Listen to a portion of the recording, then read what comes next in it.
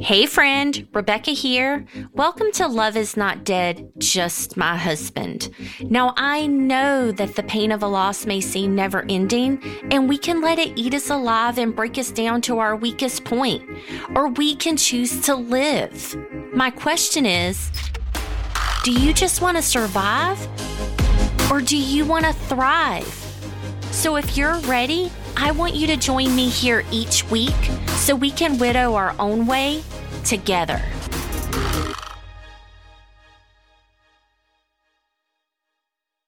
People ask me all the time how I came up with the podcast name, Love is Not Dead, Just My Husband.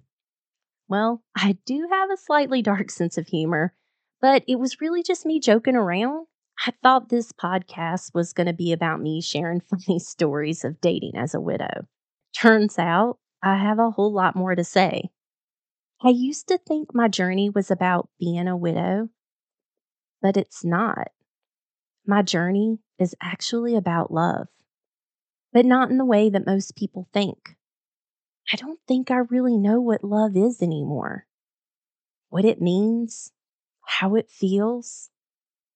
What does it look like? I didn't have the best examples of long-lasting, loving marriages growing up.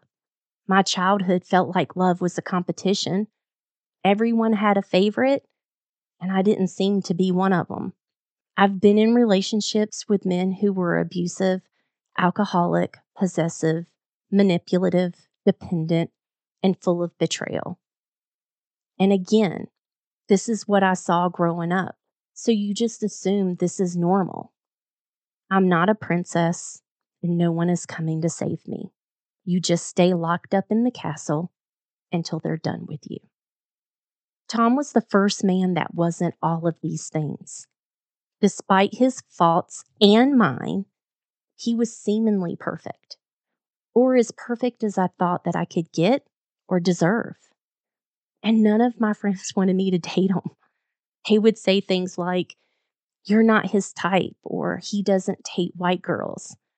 Instead, what they should have been saying was, "You deserve better. You are better. Don't settle. There are plenty of men out there." And not that Tom wasn't a good man, but the comments from my closest friends made me feel like something was wrong with me and not him. Like I wasn't good enough. And that hurt. I know they meant well, so why did I feel like I was being judged? I know now, years later, that how you phrase something can make all the difference. And I try very hard to be more positive than negative. But also, sometimes you just need to hear the raw, honest truth. I've definitely become more vocal over the past few years. I do tolerate a lot less and speak my mind more often. But that's really in every aspect of my life except for love.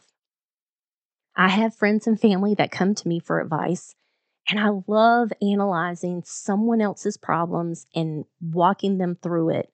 But I absolutely hate facing my own. I do feel like I give some pretty good advice to other people, but I can't seem to take my own. I had dinner this week with my widower friend. He listens to the podcast, so when he gets caught up, I know he's going to laugh and send me a text. I struggled through his analysis of my weird on again, off again, friends with benefits situation. He was very honest and opinionated. But you know what? He said all the right things with just the right amount of love and compassion. He told me exactly what I needed to hear. And I love him for it because I really feel like people tell me what I want to hear. And it's very clear that I have absolutely no clue what I want. And until I'm clear on this, I'm just going to continue to attract emotionally unavailable men because if I'm honest, I am emotionally unavailable. But from my marriage and previous relationships, I know what I don't want. And I think that that's a start. And I deserve a relationship where someone puts me first. as if I'm the only person that ever existed for them. But in order to get this, I have to actually put myself first, which I don't. I'm constantly putting others before me without even thinking about it. I make myself available at the drop of a dime when I know for a fact that others do not do the same for me. I have to learn to love myself the way that I want someone to love me. And I struggle with this. People see me and they think that I'm so confident and smiling and happy all the time, but don't get that confused with self-love. I mean, how can I expect someone else to love me when I can't say for certainty that I actually love myself? It's like I say it, but I don't actually feel it. And this is probably why I settle all the time for less than I deserve. I need to give myself what I expect from others and accept no less. I definitely need to learn how to set boundaries, and I need to be clear in my communication, no matter how difficult it is. And I also need to stop saying what I think the other person wants to hear. I'm committing myself to this self-love journey this year, figuring out how to actually love myself. And if anyone else is just as confused as me and wondering how to go about it, we can explore it together. Everyone has different advice, but I haven't actually found any that feels right to me. So I'm curious to see what you're doing. Send me a message. Let me know. When this episode is released, I will have traveled from North Carolina all the way to Arizona. And I find myself wondering if I'm running away from something or if I'm running towards something. It's scary not knowing the difference. Hopefully, after a 30-hour ride alone across the United States, I can come to some type of realization. I think the bravest thing I will ever do is learn to love myself.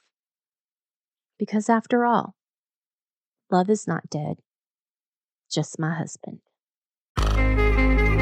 Thank you so much for joining me for this episode of Love is Not Dead, Just My Husband. I really hope you've been inspired to move forward just a little or a lot. And always remember to widow your own way.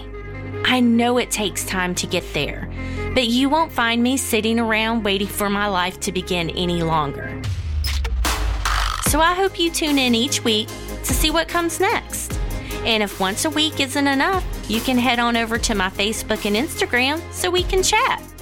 I would love to hear your thoughts on today's episode and get to know you better.